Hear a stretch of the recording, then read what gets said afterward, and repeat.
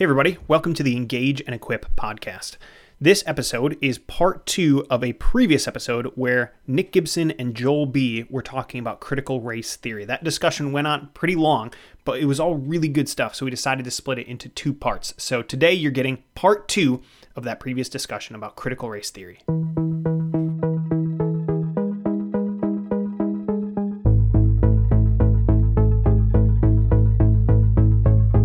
Let me ask you a couple questions relative to things cognate to critical race theory, right?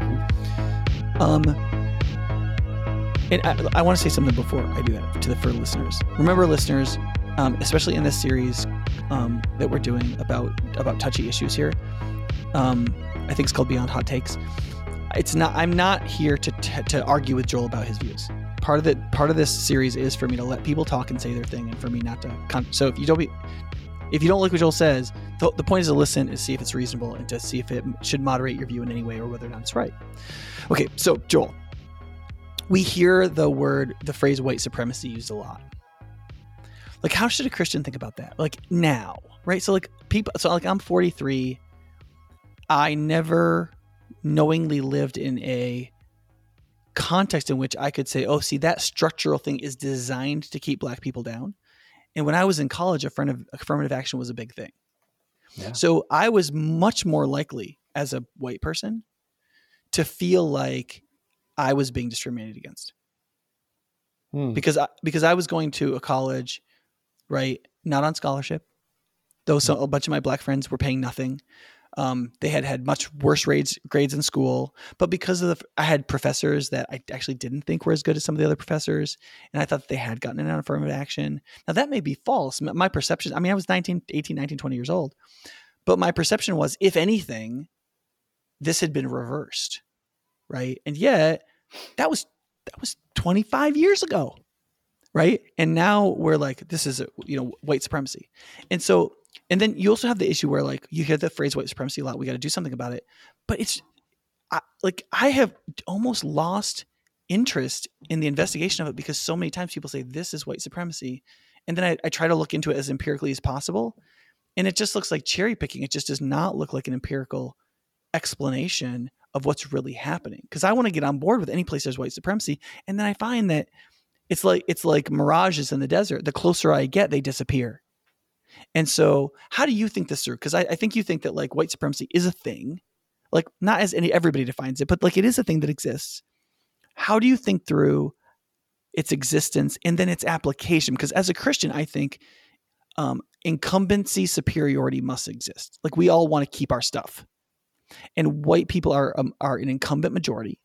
And so you would think the way that would function is that those people would try to keep what's theirs somehow. So for me, just anthropologically and theologically, like what human beings are and what my theology says about how we're depraved, I would expect there to be white supremacy in America, or some of it, right? But man, I have trouble finding super clear examples of it that I can, like, stick my pitchfork in and, like, try to shovel some hay to make better. Does that make sense? I feel like I'm just being asked to shut up and do what I'm told. And as a person who didn't hit puberty early and got bullied a lot, my immediate reaction to shutting up and doing what I'm told is to fight tooth and nail against that person. Yeah, it's a good question. Look, I don't often frame things in terms of white supremacy. Mm-hmm. I prefer to talk about privilege. I prefer to talk about racial advantage and racial disadvantage. And for 2 reasons. I mean, one, the phrase white supremacy, I think it just triggers people the wrong way.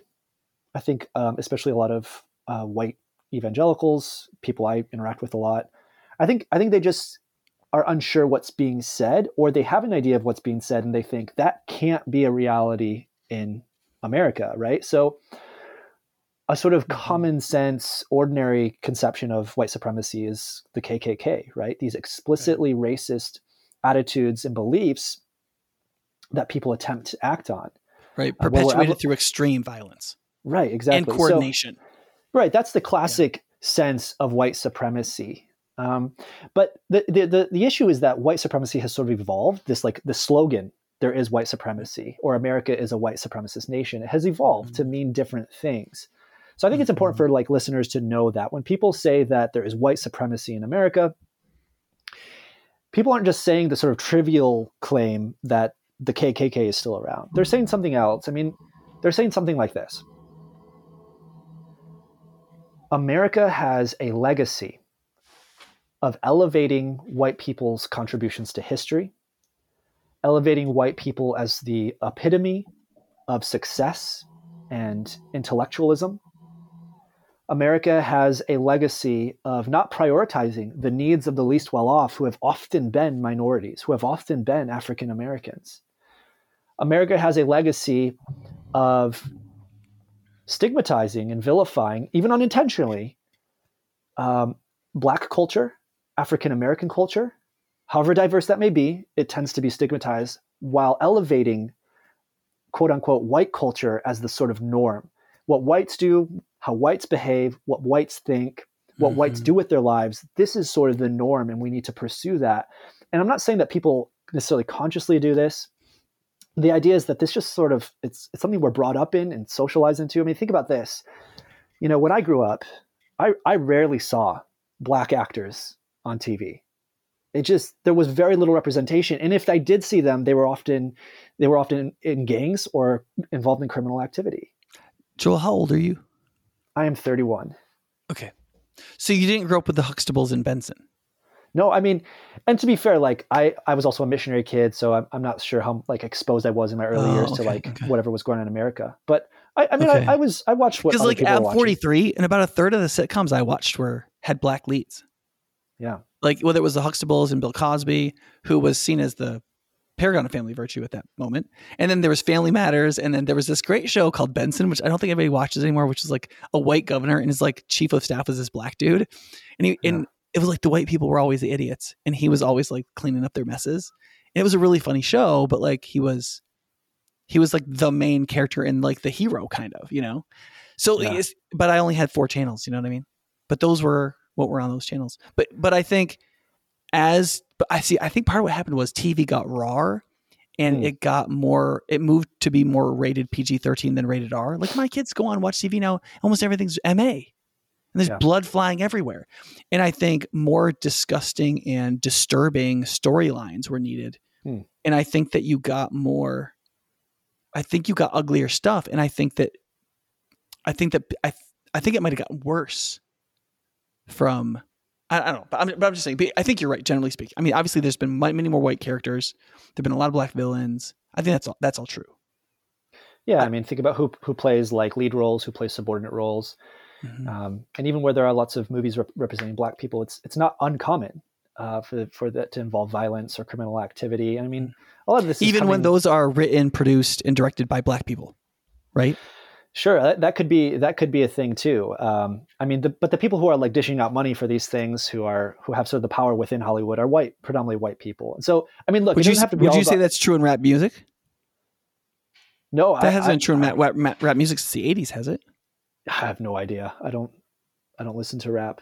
Oh, okay. But like, look, I mean, you can set aside entertainment. The reality is that like entertainment has created certain kinds of images of Black Americans, even if there has been other kinds of representation that are good, but that works in tandem with other things we're seeing and hearing and learning about. You know, Black history, like very thin when I was growing up. In a lot of places, it's very thin. So there are all these sorts of ways in which we unintentionally elevate white people without realizing that we're diminishing other people's experiences. We're underappreciating their contributions and so on. And so it creates impressions. It creates a certain conception of who the American is. So that's kind of what people mean by white supremacy. Again, I prefer to talk about privilege. I mean, I could talk to you the rest of this episode about what white privilege is and the ways in which white Americans tend as a group to receive all sorts of unearned advantages as compared to Black Americans in a number of ways. And I think I could argue convincingly that a lot of this goes back to the legacy of Jim Crow and racist policies by the Federal Housing Administration that effectively destroyed the accumulation of wealth in the Black community because of how it destroyed Black home ownership. Like, there are all sorts of ways in which the ongoing impact of almost explicitly racist things in America continue to have enduring impact today, and continues to undermine this idea of meritocracy, that you can get anywhere you want in life if you just try hard enough, or that America is post-racial and like anyone can succeed if they just try hard enough. And unfortunately, I don't think the evidence shows that that's not true. Unfortunately, I wish it was true. It's not true in my view. And so white supremacy aside, do you white think privilege, that white advantage, that is a reality. And I think that as a church, we need to have more conversations about the ways in which white people are advantaged, not for the sake of creating guilt, not for the sake of saying you're a bad person, you're a racist. You can have white privilege and not be a racist, but for the sake of understanding the hardships and the disadvantages that many of our Black brothers and sisters face, and the kind of adversities and courage they've endured, they've manifested in overcoming those things. I think that we need to wake up to these things. So, Joel, I want to make a distinction that I want to see if you agree with, but I also think it's important for people who hold a fairly conservative view of culture, which is the proper way of understanding white privilege is not to say that a disadvantaged person can't rise in America, but that distributionally, as a population, disadvantaged people won't rise in America because of what we would consider white privilege. That is, that like, it's not as though white privilege is a thing that makes it so every Black young man or woman can't succeed. Right. That's not what white privilege means. Right. Well, because if you have the self-discipline and if you have the drive and if you have the blah, blah, blah, you can do all the things right and you really can make it and you can make it really well. And I think within the Black community, the people who do make it big because they're a minority of people who make it and everybody's bidding up their salaries. But then you've got the normal people who are discouraged by discouraging things. And they find themselves hopeless within a context of hopelessness. And the people who tell the messages they shouldn't listen to, they listen to. And because the human soul longs for connection, they look for what connections are available, whether sexual relationships that are going to hold them back or gang relationships that are going to get them in trouble. And so that like when you get down to the level of like the distributionally average person, your average white person that is in a context that has these quote privileges, right, is naturally flowing in a direction where they're going to do fine. And your average Black person who is in a different context that doesn't have these privileges is distributionally more likely to get tripped up in some way and to not be successful. And this gets worse as American success becomes more complicated. As American success requires increasingly technical skills, higher levels of education, which require higher levels of success at younger ages, the differences in capacity and support can make catastrophic differences in outcomes for people. And then if you add on to that, the factor of 10 difference in wealth between Black and white families and so on. Yeah. The fact that money basically buys you time and allows you to correct mistakes. But then for some of these people, Black people, they don't have that money to buy them time and correct mistakes. So mistakes are more catastrophic and they can't buy themselves time, right? So they don't have the tolerances in the system. They don't have give. Whereas white people have these structures and money and stuff that give them more give. And so even just on that level of things, though you're going to have white stars and Black stars, and any Black person, any minority kid can rise in America. That can happen. Anybody can do it. Predictably, with real human beings, for so many kids, they won't do it. And that morally should matter on a societal level to us just as much. Right. Absolutely. And I would add to that even if many Black Americans can succeed, and they are, and they're making excellent contributions in education, science, and elsewhere, right? Even if they can succeed, it doesn't mean that their journey to success and their journey making upward mobility in life was as easy or as unhindered as the journey that many white people experience. They're going to run into certain kinds of hurdles and challenges that I will never and have never experienced. The flip side of that is that even white people can struggle, right? So it's not just that white privilege isn't just... Even white people do struggle. Yeah, they can, right. And they do struggle, right? And so privilege is not about saying that your life is going to be easy. Privilege is not about saying that you have it made in the shade. Privilege is about group characteristics. And as you put it, the sort of general distributions of goods. And so one way I like to think about privilege is kind of goes back to the work of Alan Johnson, who is a sociologist doing really good work in the late 20th century, just says that, like, look, privilege is something that attaches primarily to groups, not to individuals. and it loads the odds in favor of my success as a white person and loads the odds against your success as a Black person. Now, odds can be overcome. I can overcome those things, but the initial odds are not equal between us. And it explains a lot of the disparities we see in the world. And I think that a lot of the hurdles, a lot of the odds being stacked against people goes back to the legacy of Jim Crow, goes back to the legacy of Black home ownership being decimated by the Federal Housing Administration. Read Richard Rothstein's book, The Color of Law. There are all sorts of things that explain these things going on. And so, look, sometimes I talk to people because I do research on privilege and like the sort of moral ramifications of being a privileged person. And I've had multiple conversations with friends on social media and elsewhere, where as soon as I use the word white privilege, they say, "Oh, that's CRT. That's just critical race theory, and therefore false." Yeah, and therefore false. So let's just park there for a second. Like, first of all, pointing out that a view or a conclusion might have arisen from some other view or some discipline doesn't mean it's false, right? So this is what philosophers call the genetic fallacy, where you argue against the truth or plausibility of a view by pointing out its etiology or its history or how it came about. Right. And this is just a lot of the critical race theory stuff, if you go back, is associated with or connected with people who are connected to Marxist critical theory, which is why a lot of Christians feel like this is all just warmed over Marxism. Right. That's what we're being told. And look, there is some truth to that. I just read a paper recently by a neo-Marxist who is criticizing critical race theory because he thinks it's too weak. He thinks it doesn't really have a strategy for undoing racism. Critical race theorists are all about storytelling and like restructuring our understanding of history. Like, let's tell the full story of history and let's allow marginalized voices to be centered. That's what critical race theorists are, like, by and large pushing for. And there are some other people on the fringe who are pushing for more radical things. But this like neo-Marxist, who's a popular neo-Marxist, is like, critical race theory is weak. So that's a tangent view. So even neo-Marxists sometimes take issue with critical race theory. But the reality is that you can't argue against a view by pointing out where it came from, right? Suppose that Einstein came up with the theory of relativity because he wanted to impress everyone. So his like motivation was really bad. And he thought that he could like acquire all this wealth by coming up with this false theory. He's like, I'm just going to come up with a really confusing theory and tell you that space-time is intertwined. And he smacked around a bunch of mistresses on the side too. Yeah, he did a bunch of awful things on the side. And then he comes up with this theory. Like, you can't argue against this theory by saying, you had bad intentions behind this. You're an evil person. You were influenced by this really other bad thing. Like, the truth or falsity of a view stands on its own, right? We have to look at the evidence and the arguments for it.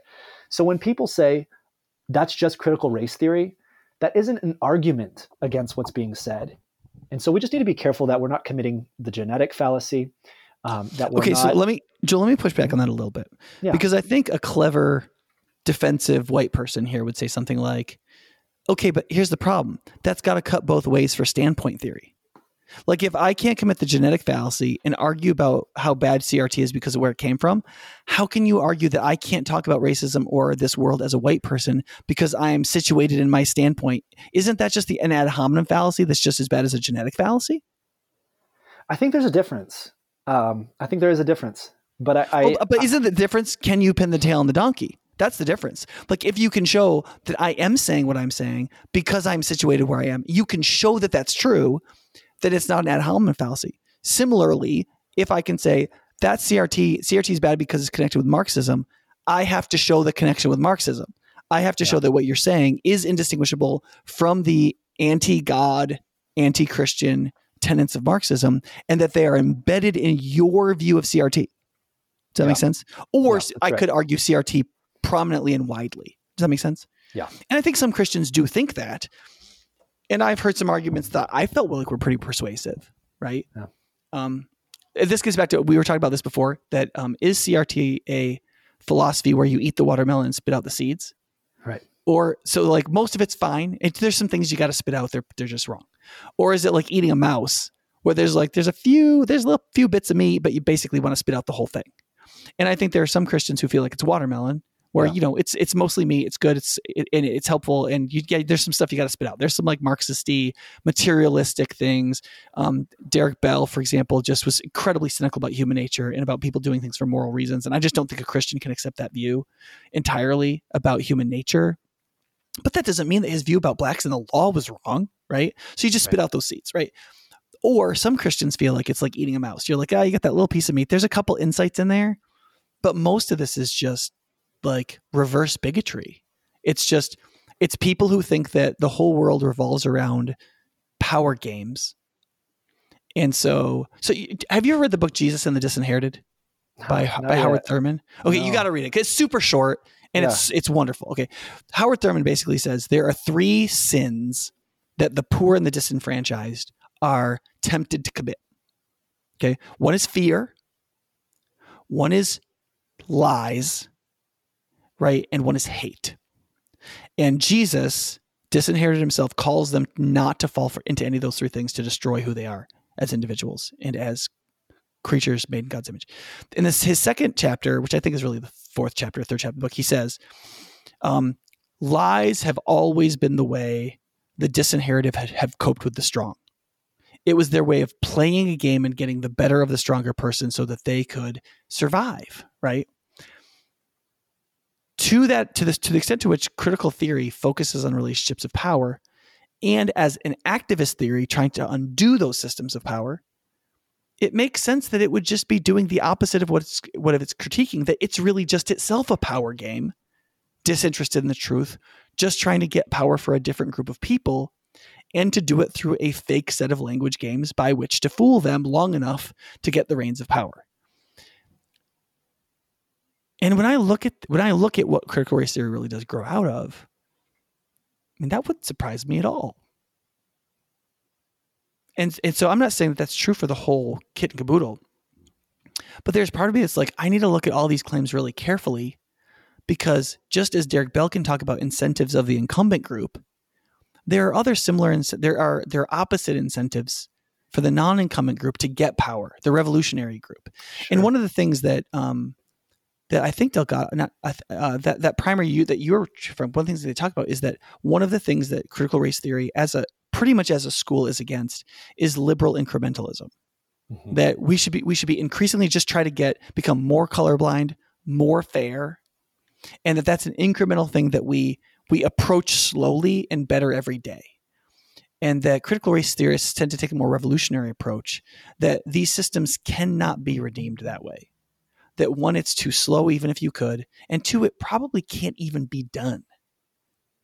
And so in that sense, I think it is in the river of Marxism, in the sense that it appeals to a revolutionary theory of change, that the systems themselves have to be taken down and other systems have to be constructed. They're not always Leninist, like let's kill everybody and make the streets run with blood, but let's powerfully, and if necessary, to whatever extent is necessary, violently take control so that we can get some systems that are more just. They're not always designed to be systems of revenge.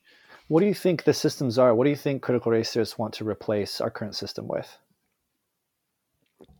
I have a really hard time getting those kinds of answers out of people. Yeah, right. Yeah. But at the same time, I've struggled to find answers like that too. I have had black friends and Christians say this whole system has to get torn down. We have to tear down the whole system. And I'm like, but we have to be careful here. Okay, that creates chaos. Yeah, but what do you want to do? Yeah. And sometimes they're just like, here's what it usually is. We want you to take all the white people out of power and put black people in power. And that's usually? I've never heard that. Those people will get it because they're coming from the right standpoint, and they'll make the changes we need. Well, no, that's exactly what happened. Here in Madison, we needed a new district superintendent. They found a very qualified Latino, and hell was raised because we didn't hire the black superintendent. We got the Latino guy to bow out so we could hire the black superintendent, because the idea, I think, is that because the other person, he wasn't going to get it sufficiently, right? And he's a person of color. He was Latino, but he was from Texas. He hadn't been around but we wanted this other guy, and they got the other guy, And I wrote a letter of support. The minute he came to town, I was like, I'm so glad you're here. I sent him a gift card to a nice restaurant. I was like, I can't wait to get behind you because I hope he'll do great stuff. But that's the idea. The idea is we get this guy in power, and because he's a black man, he just gets it more, and he will understand what kids of color need, and he'll do those things. And whatever that does to the white kids, that just has to be done.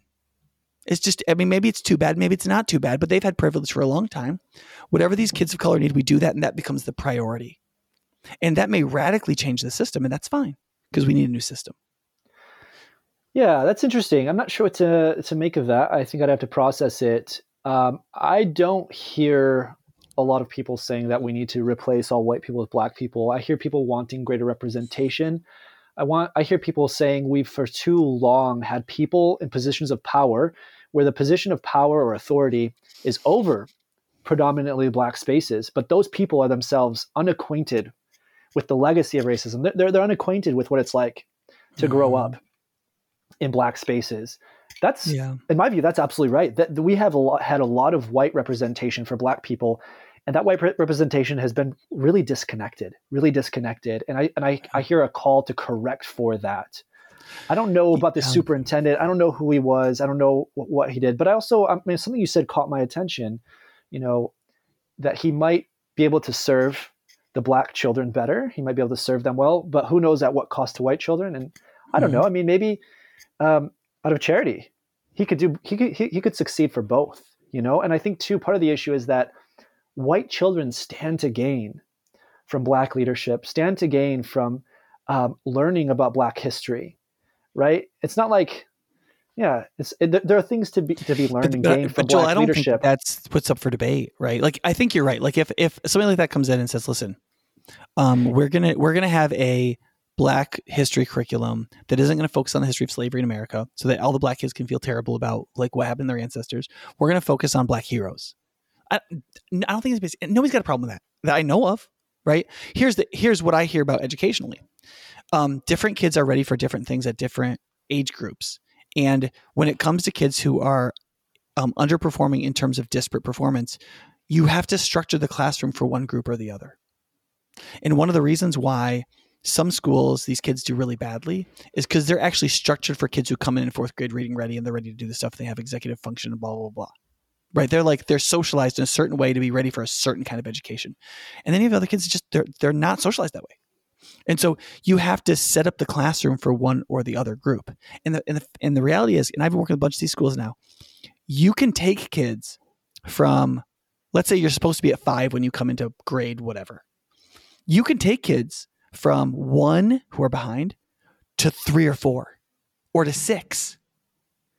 It's very difficult to do that in the same classroom. You're taking kids from 5 to 9. Mm-hmm. And so what happens is instructionally, you have to start making some decisions. What's going to be prioritized? Are we trying to get these kids that are, quote, like on par ready? Are we trying to get them ready for like Dartmouth? Or are we trying to get kids that can, like, they can't even read at their grade level up to 1 grade ahead of grade level? Which are we trying to do? And that classroom is not set up the same way. Right. And so this was a huge debate back in the 90s with tracking, whether or not you should actually take kids and divide them based on how they were doing so that you could focus on what was academically appropriate to these subgroups. And people were like, you can't do that because basically you're deciding kids' destinies before they happen. Mm-hmm. Right. You're sending some kids to like blue collar stuff and some kids to college. You're making that decision when they're really young, even though they do that all through Europe. We're not going to do that here. And so you had one in that movement in that discussion in the 90s was what was called inclusion, right? We're going to keep everybody in the classroom together. Which for most, but almost no teacher is talented enough to take everybody forward, right? I've known 2 or 3 teachers out of hundreds that can actually do that. Most can't. They either teach to the middle, they teach to the bottom, or they teach to the top, and they have to make a choice. So this is the issue, like that we've had. Like for example, we've been really supportive of Lighthouse School. Lighthouse School is designed to take kids from 1 to 6. It's just designed that way, and they do a really good job with that. They're one of the best in the state. But our school that up until we started receiving vouchers was mostly getting kids from families that were highly educated, and the kids were already at 5 when they came in. So we were a 5 to 9 school. Well, that's just a different kind of school, right? Mm-hmm. And so it deals with people who are intersectionally privileged That might be because they were white privileged. It could be because they're from Black families who have very educated parents and they have that privilege. But it's essentially for kids who are privileged. So part of the issue here is like, yes, in some ways, quote, white kids can gain from, quote, Black leadership. On a functional cultural level, I totally agree with that. But that's not what this debate is about. Not really, I don't think. I think it's about I'm not convinced of that. I'm not convinced that it's not about that. I think it's more nuanced. I think that there are people who have the concerns you're espousing, and it sounds like a challenging issue. I think there are others who are just wary of the agenda of social change, of social justice, and are maybe uncomfortable and unfamiliar with what integration would look like, what further representation would look like. I think there are people who also hear these claims about having more Black leadership, Black voices centered in places of influence. I think they're also skeptical of that because they think, what for? Right? Like the number of people I've talked to since George Floyd's passing who have said, race was not an issue in my life or in my setting until BLM came around and made a big deal out of what happened to George Floyd. A lot of people, I don't think this is like a small fringe group. I think a lot of people think that the outcry going on right now is creating something rather than reacting to something. You see the difference? I think a lot of people think that CRT, BLM, the far left, they are making race into something rather than looking at some of these groups as a reaction to the reality that race already is something in America. And so, look, I can't really speak to what you were saying earlier about, how to accommodate kids who are coming in with different learning capacities. But I do think that a lot of white evangelicals, a lot of white Americans are immediately suspicious about social justice, about greater representation, about even something like Black History Month. Because in their minds, we're a post-racial society. And in their minds, this outcry is being driven by ideology and not driven by the reality of racism. And I think it's imperative for the church, it's imperative for our church leaders to engage in justice education, to not see this as something separate from the gospel and from the kingdom of God, but as inherent to it. Neighbor love, cross-bearing, taking care of the least well-off. This is inherent to the gospel. And so we can't leave people under the illusion or under the impression that we are post-racial, that meritocracy is a reality, that we can't leave them in this sort of confusion about why we need to have better conversations about race, why we need to listen to Black people. We certainly want to avoid some perils, right? Like, so one strand of critical race theory, one strand of critical race theory endorses what you could call strong standpoint epistemology. Standpoint epistemology roughly says that your authority as a person who can testify to the reality of something is determined by your social background. And there are hierarchies of testimonial authority. So if I speak to a situation as a white person and I'm talking about a race issue, my authority is maybe diminished. Whereas if someone speaks to a race issue as a minority, perhaps a Black person, their authority, their epistemic or testimonial authority is elevated. And there are at least in terms of the receiving side of like discrimination, right? I think I had maybe say more. So like as a white person, like you are involved in this whole system, like you have a perspective in the thing, but the person of color, ideally, like what we're thinking is, but they've been on the receiving end of this. They've been receiving stuff you haven't received. So their ability to talk about that is significantly greater. Right. The idea is that their ability to speak accurately and informatively and with a kind of authority about the subject matter is different than yours. And this is like standpoint epistemology, and strong standpoint epistemology says that if you're white and you're trying to talk about racism, you have no authority. Like you can't speak in any capacity to that issue because you're white, you're privileged. And you can't be defensive because if you do, that's just your fragility and you're just being defensive. Sure. Yeah. And I mean, I take issue with that. I think strong standpoint epistemology is mistaken, but I do think there's a very modest version of that. That's absolutely right. That my experience is going to shape and influence how I perceive injustices, whether I think they're there, how harmful I think they are.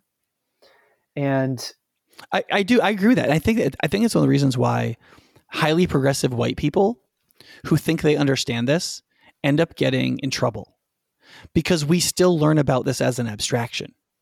Like Sure. you can That's read absolutely hundreds right. and hundreds and thousands of pages about Black poverty. And so you're like, I get it. And I've studied it scientifically from an empirical perspective. I get it. And then people are like, you don't get it. Right. And you're like, how can you say that? And there's a difference between learning something as an abstraction and learning something by doing it. Right. And yeah. if you weren't Black and poor, you just didn't get that education. And it's very hard to give somebody that education. Yeah, absolutely. And it's a distinction we make in epistemology between like propositional knowledge and then knowledge by acquaintance. Propositional knowledge is this sort of like heady, abstract knowledge, whereas knowledge by acquaintance is the kind of knowledge you acquire by having encountered the thing.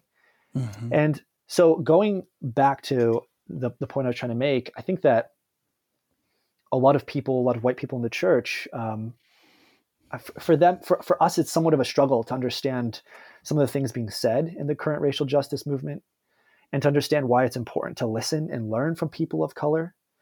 And one of the reasons that's hard is because maybe we think what's being said is this really radical thing. Like as a white person, you can't say anything. You have nothing to contribute. You know nothing about this issue, and only people of color can speak to it. But I think let's just be nuanced here, and let's just recognize that not everyone is saying something as strong as that.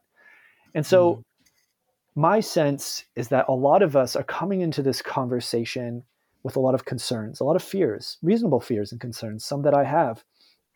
But we can't be driven by these fears and concerns. We have to learn to listen well. We have to learn to hear what's being said.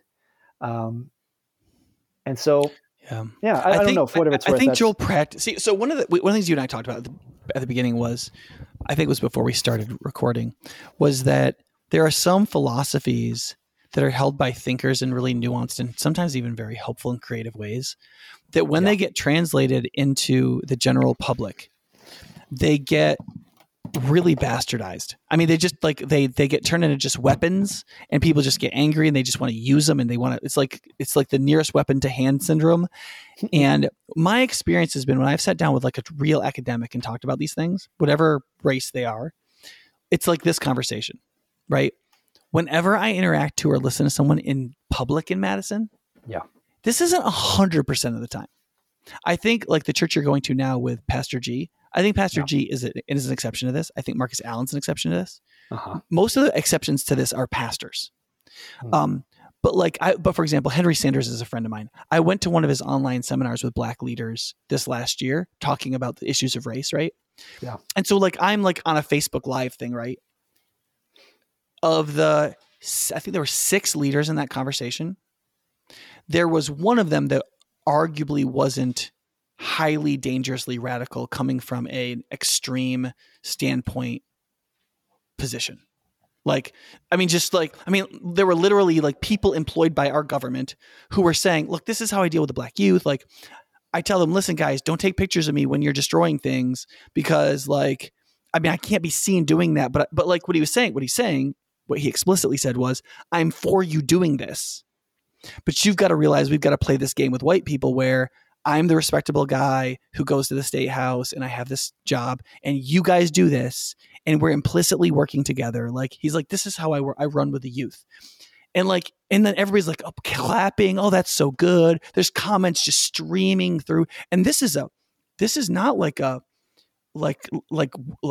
wrestling federation thing. Like these are like the top Black leaders in Wisconsin coming together for a thought seminar with other professionals who are involved in this kind of work. And so I'm there because I was just invited to come and observe and participate. And I'm watching this and I'm like, I'm sorry, you just can't say in reality from a political and public advocacy perspective that the people who are talking publicly are deeply nuanced people. They're not.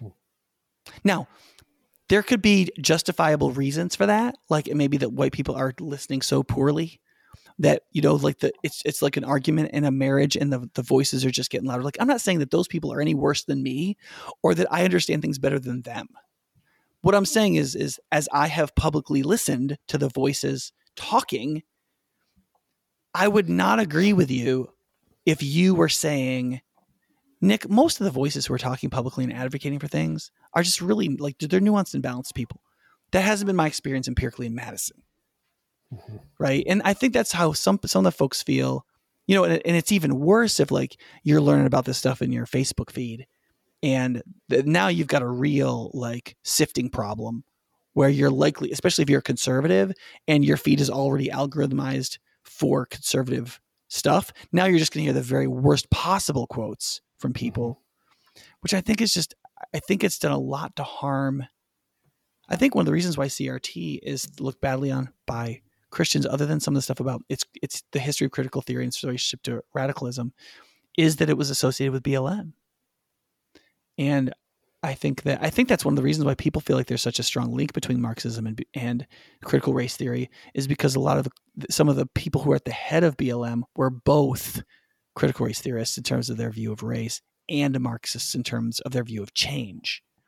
And so because some of those leaders held those two views together, it was assumed that they were fundamentally compatible, as opposed to a Christian who would say, no, within a Christian framework, I can see that some of these things are what Christianity would predict in terms of sin and how it would function, right? And yet I can still hold a Christian worldview in terms of how do we ameliorate these things. Yeah.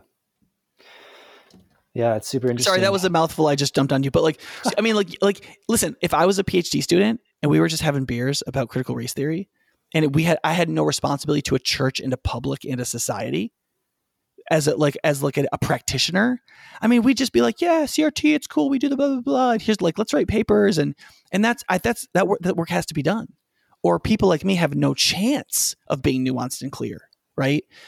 But sadly, the membrane between your world and mine, man, it hasn't been great. Yeah. You know? Yeah, for sure. I mean, and I think, yeah, you're in a difficult position. And I think people working on the ground within churches and so on are in difficult positions. And I certainly don't have too much authority or experience to speak into that, but I can say what I'm disappointed with. And I can say that when I look at the Southern Baptist Convention and their unqualified, non-nuanced repudiation of CRT, I just think that's the wrong way forward. There's kind of a lack of maturity and a lack of care here, especially if you study CRT, if you look into it, you're going to find that there's so much that's informative and insightful. And then so much that you're like, yeah, I totally reject that. The thing about that repudiation, when we issue and you'd better teach that in the seminaries. Yeah. Right. Like, how do you get an MDiv today at Southern and not cover that somewhere? Yeah. How do you make your way into, say, urban ministry or multicultural ministry and not know about intersectionality and not learn about interest convergence and not learn about the reason that people think that, there's this thing called white fragility or something like that. Like, you have to know about these things. Even if you repudiate them. Yeah, for sure. And not just because that, but because I think a lot of these things are realities. Right. And I agree with that. Right. And when the Southern Baptist Convention or when these seminaries issue these repudiations, it's no wonder that so many African Americans within the convention are completely puzzled and feel completely alienated. I mean, I can't speak from experience, but what I'm hearing, when I listen into these conversations, is that there's this concern that the repudiation doesn't tell us what you affirm. And just saying, well, I think there's racism. Racism is real, everybody. It doesn't tell you what else you can say about racism. It doesn't tell you where and how racism comes up. And so I just think it was really awful. It feels like gaslighting, right? Like I know absolutely. Like a lot of people hate that word. I mean, I hate that word usually because gaslighting only applies to other people, never to you, right? But to be like, it's like beating up on your wife and then saying, look, I'm not perfect. I've done some things that have hurt you, but like, what I just did wasn't really violent. Like it's sort of like, it's the thing you say that you have to say so you can say the thing you want to say, which is I'm against you. And I think that's, I mean, I'm sure that's how our Black brothers heard that. Was like, they didn't hear like, oh, that's really comforting. You're really convicted about racism. What they probably heard was, clearly you had to say that, right? But what you really wanted to do is take a sledgehammer to CRT. That's what this statement is about, right? Yeah, it was an opportunity to issue a repudiation about CRT. It wasn't about them talking about race issues in general. It was about CRT. Yeah. Otherwise, you say we think there's some real problems with CRT. However, and then you write 16 paragraphs about racism, what you think exactly is right. real. Yeah, that's exactly right. You're going to alienate people of color. I mean, look, you just are. You can't expect to make steps towards racial reconciliation by standing behind what you repudiate. You have to say what you're for, and you have to say what you're going to do. And you have to communicate unequivocally and unambiguously that you have a plan as a church, as a seminary, to teach people about the legacy and ongoing impact of racism, and then to teach them about how the kingdom of God addresses those things. Right. And so this is probably one of my biggest concerns about this whole outbreak and reaction to critical race theory is the way that it's going to damage our capacity to have fruitful conversations about race issues.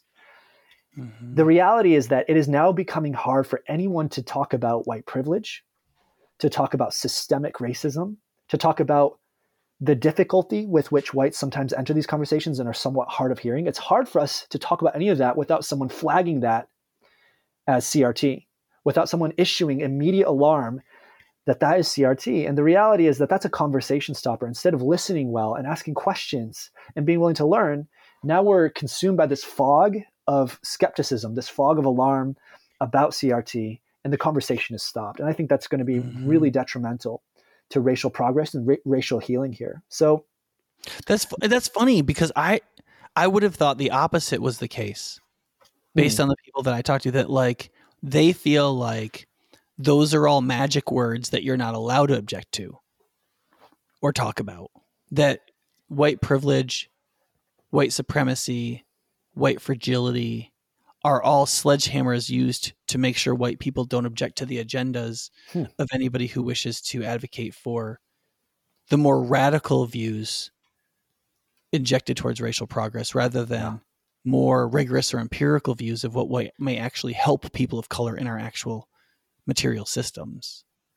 Well, that's an interesting point. And I think it depends on which context you're talking about, right? In a more liberal context, for sure. Objecting to those terms and concepts is not going to go well for you. And a lot of conservative evangelicals are very concerned about that. Look, I totally get it. I totally get where they're coming from, but we've got to look inward too. And we've got to look at the church. We have to care about the integrity of the church. And that's what I'm talking about. I'm talking about predominantly white spaces, predominantly white church communities that tell you that they care about racial reconciliation, but that whenever you enter a conversation with them about race issues, they're on edge and on their toes waiting to hear something that triggers their fear of CRT and their fear of neo-Marxism. And honestly, it's just not the way forward. And I think there's truth to that. I think there's truth to that. And so I want to encourage our listeners to just consider that. Because I think that's true. And I think that this has been true for like 75 years. I don't think it's new. Like, I think one of the reasons why white evangelicals were not as involved in the civil rights movement as we could have been is because of our hatred of Marxism. I don't think there's any question about it. I mean, Billy Graham got in trouble. I mean, Billy Graham was one of the most participatory. I don't think, who was the guy who just wrote, the evangelical black guy who wrote, he's like a seminary prof, I think, right now. He's about to come out with his the second book. It's like about white complicity and racism. No, I'm not sure. It's like been very famous recently. Oh gosh, I can't think of it. Not Tisby? No, Tisby. Yeah, Jamar Tisby's book. Yeah. What was that called? What was his first book called? Color of Compromise? Yeah, Color of Compromise, right? Yeah. So I don't think he handled the real history of Billy Graham very well in that book. I think he had a point he wanted to make, and I think he made it. And I don't think that it's true to the history of Billy Graham. However, the one place I think Billy Graham did make a misstep is Billy Graham, partly because of his connection with Nixon and partly because of his connection with American Republicans also, was that they saw the specter of Marxism and they saw the relationship between the global growth of Marxism and American blacks. That like the language of Marxism, this is the same idea Bell was talking about why Brown versus Board of Education happened. That like there was this, but part of the issue is that white evangelicals actually saw truly the horrific specter of Marxism and how terrible it was. Right. So one of the scourges on civil rights history is the number of leaders in the civil rights movement that were for communism, that they believed communism was good, and they actually affirmed the United Soviet Socialist Republic. People like W.E.B. Du Bois, who said some incredibly important and helpful things. Yeah. He was for Stalin. I mean, like that was a good guy. I mean, he knew. I mean, I suspect it was out of ignorance and that he knew nothing of the Gulag Archipelago, but I don't know. I assume that was the case, right? But he was naive and dangerously and horrifically naive, right? And so there's a lot of, I think, white evangelicals, because remember, a lot of white evangelicals have a connected route to Europe. And so like my mom, as a child, suffered under Mussolini. She understands socialism and fascism and the horrors of it. One of the most popular books among white evangelicals right now who are concerned about this is a book by Rod Dreher called Live Not by Lies, where he talks about like these aging and they're like approaching death now, Eastern European Christians who actually fought under communism and like resisted it out of their Christian faith and its totalitarianism and all those functions. And he's like, look, you better learn from these people because it's coming to you.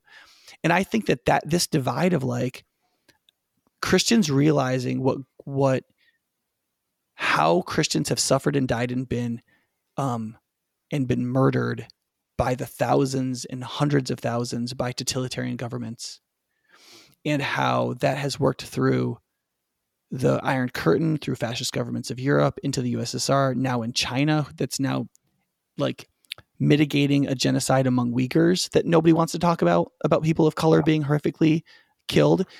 There's a lot of American white people who don't want that.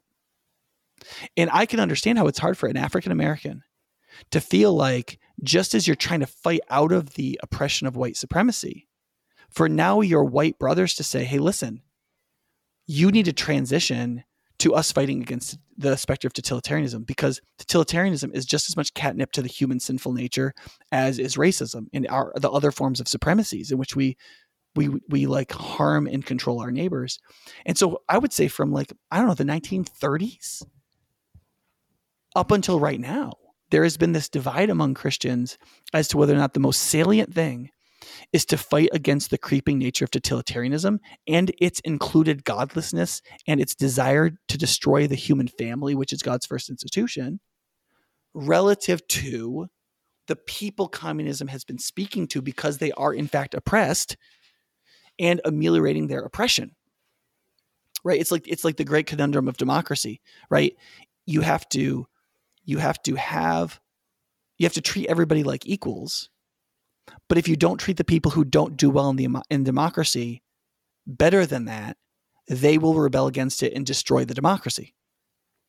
So, liberalism to survive can't be entirely liberal. And so like some of these difficult conundrums are these I don't even think most Christians understand that this is the conundrum. But I think it's one of the reasons why they're so resistant to it. If you tell a white evangelical that totalitarianism is nothing to worry about and that we need to focus on racial reconciliation only, they don't have the capacity to believe you. It's too far out of their plausibility structures, both cognitively and implicitly. And so I feel like I have to, as a pastor, I have to come up with a way to bring these two people together, treating them, both groups, as real knowers of actual truths from different situated perspectives in the world, in which we accomplish both things. One, racial reconciliation and racial justice, but also recognizing the thing that has been on the minds of free peoples, the people who have been so privileged as to be free, who don't wish to lose that freedom for their children, which is the people who have been privileged enough to care about freedom rather than just survival. And I think that their considerations are critically important as well. So having read W.E.B. Du Bois and King and all these other Black leaders, I just finished Invisible Man, which was a great book by Ellison. Though it's not a protest novel, it still kind of brings you into that world. I'm very moved that work needs to be done. But having read Solzhenitsyn and Popov and Wurmbrand and all these other people, I am also inoculated against the idea that totalitarianism is going to be fine and that it doesn't sneak up on you.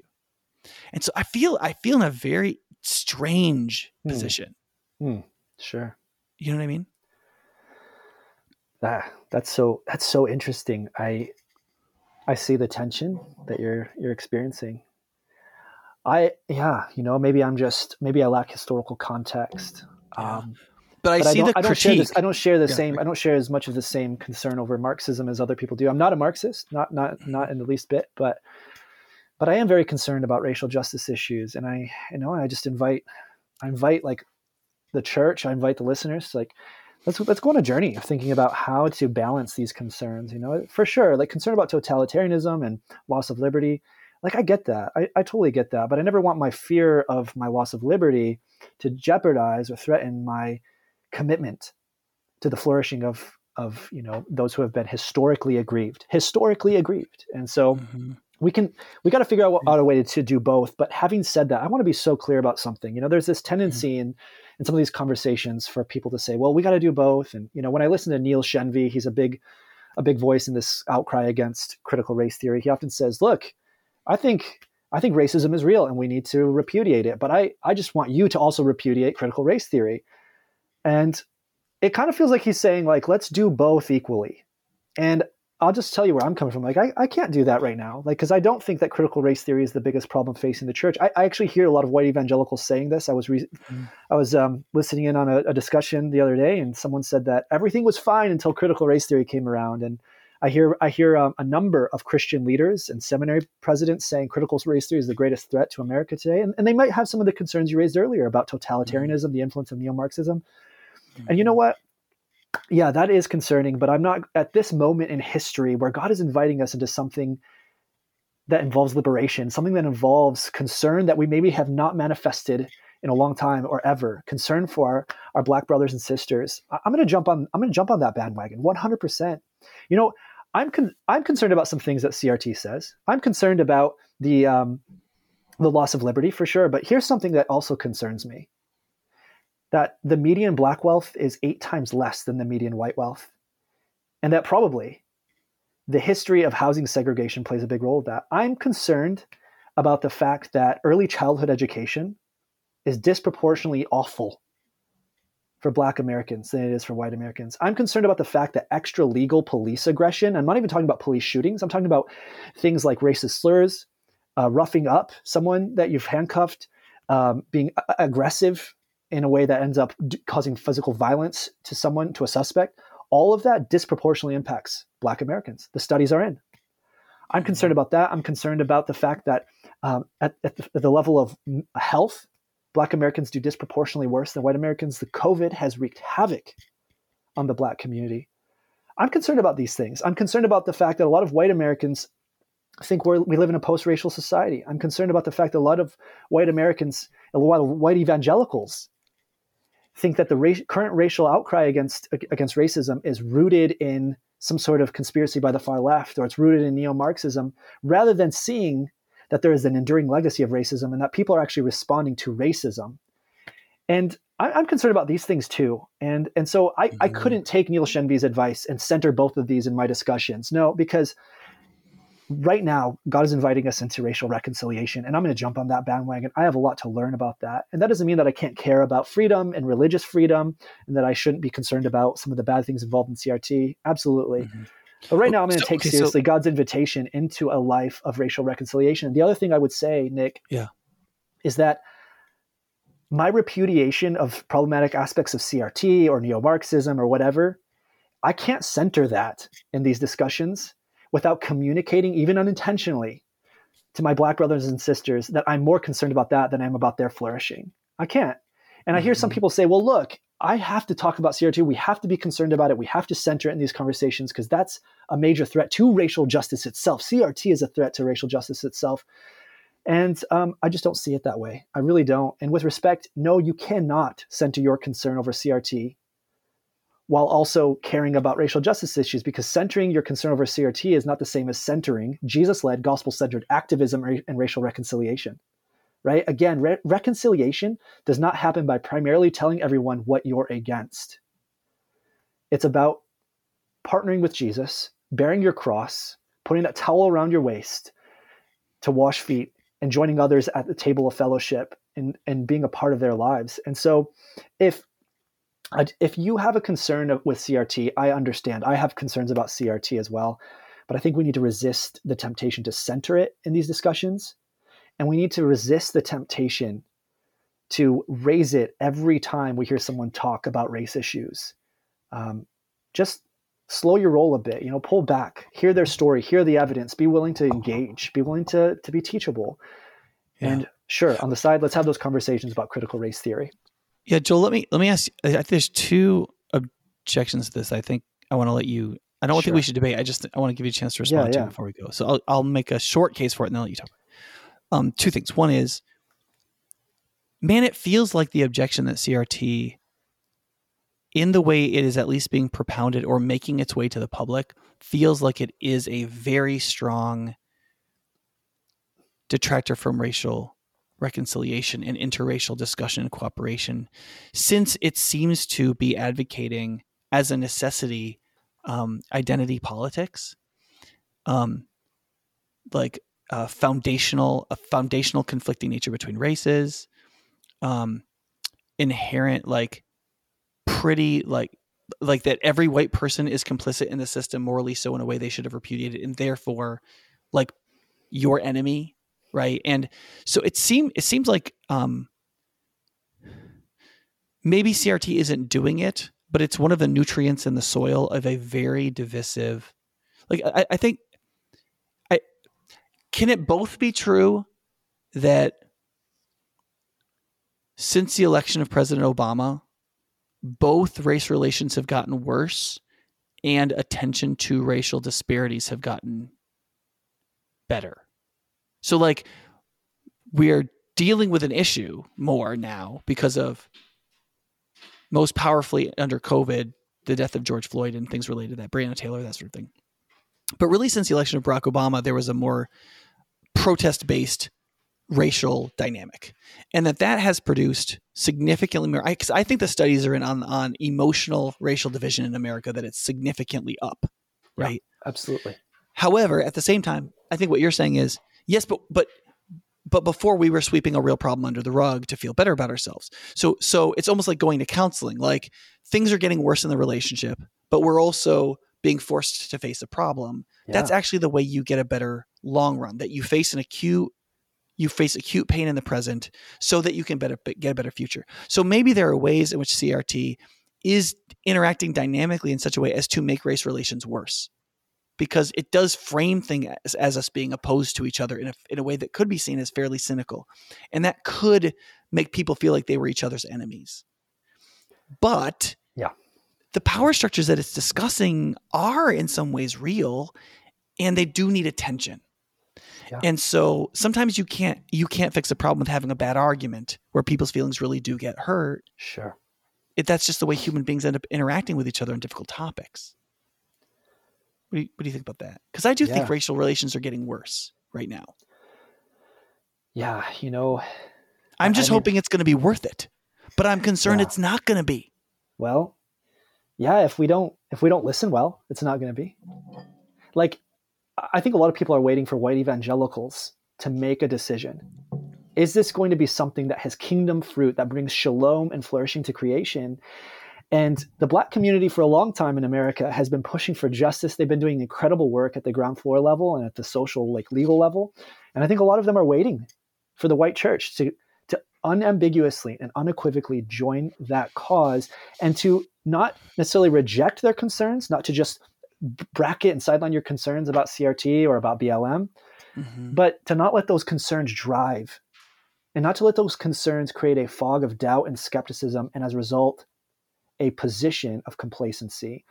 And so, look, we are in a time of immense civil and social unrest. And I think your point about how that need not be necessarily a bad thing is good. The question is, what is the outcome going to be? And I would just invite us to think about the way that we sometimes treasure unity at the expense of justice. We treasure peace at the expense of flourishing. And for a long time, I think people have been crying out for peace. This happened in the civil rights movement, by the way, right? A lot of white evangelicals were like, wait, where's the unity? Where's the peace? Let's be a people of law and order. Let's be a people of peace, and so on. And that's great. There's a type of righteous peace, and there's a type of righteous unity, but often that is a facade for comfort and for complacency. And peace at the expense of justice for the people that I am called to love is not real peace. It's an illusion. It's a facade. And so, I think that we need to ask ourselves, not is there unity? We need to ask ourselves, is there justice, and is there shalom? And can the kingdom of God enter into the picture here to bring justice? And a long-term goal is unity. But you don't get to unity by ignoring injustice. You get to unity by listening to your aggrieved brother and sister, by taking the time to pull back your skepticism, your doubt, and to listen well. Yeah, I was reading a book recently where when somebody says, "Hey, there's a problem," you say, "Where's the unity? Come back towards us." That's a psychological problem called herding, where like somebody who's supposed to conform differentiates themselves and like says, "I'm an individual, and this is what I require of you." And then you say, "Wait, you're upsetting our family," right? This is from family therapy theory, and so they all say, "You need to just come back into the group." And the first thing that has to happen for health is you have to teach that person not to come back into the group, that they have to succeed in differentiating themselves as an individual.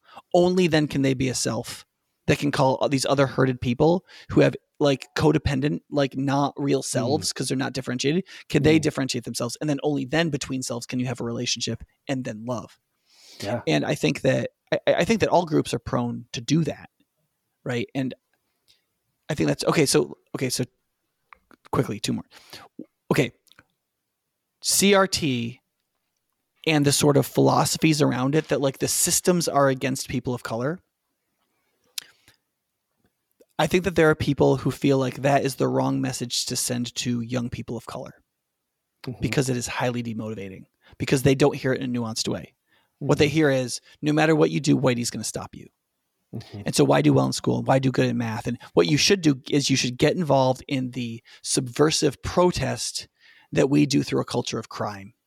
That like by not living up to their standards, by not being white, by not giving into whiteness, by not doing what they approve of, and by having a subversive system, either an art of music, of rap, or these other methodologies, or even sometimes I've heard people talk about a theory of the nobility of gang relationships, that gangs are a way that we subvert a certain kind of lifestyle. That's what you should do. I've heard people tell me that dealing drugs is a way of subverting whiteness, for example, because you're not buying into the economic rules of a system. You're subverting them and sidestepping them so that you can find a certain kind of success yourself in your own way. That sounds like one of the best ways to perpetuate a Black underclass and one of the best ways to destroy the future of Black youth that I could possibly think of.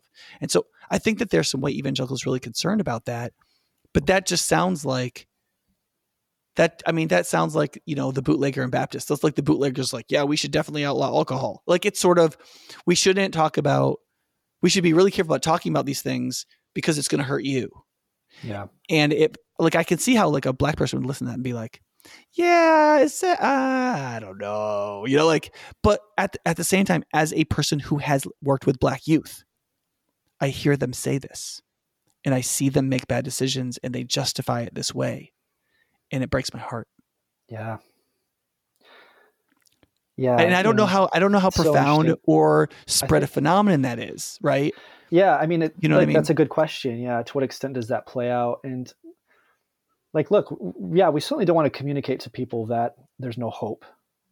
Right. On the other hand, we don't want to obscure the truth, and we don't want to have toxic positivity where we're like, everything's going to be okay, when there are some things that we need to acknowledge and some harms that we need to undo. And I can't really speak to, what Black people experience or feel when they hear about the reality of systemic racism. I mean, they know it far better than I do.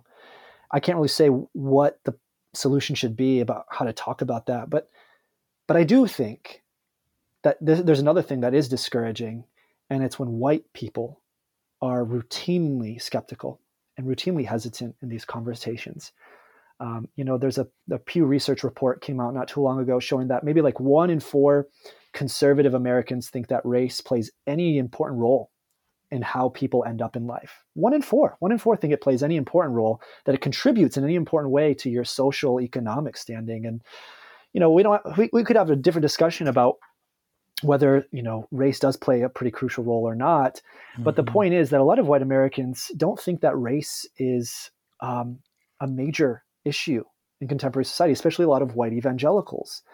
And so I can speak to that whatever the impact of talking about this would be on Blacks, I'm not sure, and I don't know how to handle that, but I do know that a lot of whites need to hear it. A lot of us in white evangelicalism need to wake up to the reality of systemic racism, or at least we need to start having conversations about it. I routinely run into doubt about the reality of systemic racism. I understand some of the objections that people have, but I think those are the conversations we can have with each other. And the point is not just to point out what's wrong with the system. The point is to position ourselves so that we can undo things that crush the image of God in other human beings. Remember, our calling is to subvert the works of the enemy and to bring about shalom and healing for creation, right? The gospel is not just about my personal forgiveness of sins. It is about that, but it's not just that.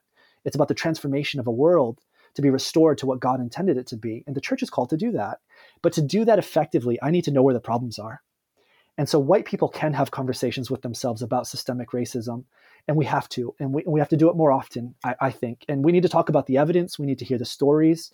So this is the journey we have to go on, and it doesn't have to be all at one point. We have to pace ourselves. This is something that Becca always encourages us to do, is to be in it for the long haul. You can't start sprinting. You need to get in the race, but maybe you can't sprint. Maybe you should start jogging. And so, I'm not encouraging like that. I'm not encouraging the church or Christians to just forget everything else that's going on in their life, everything else they're learning, and only focus on race issues.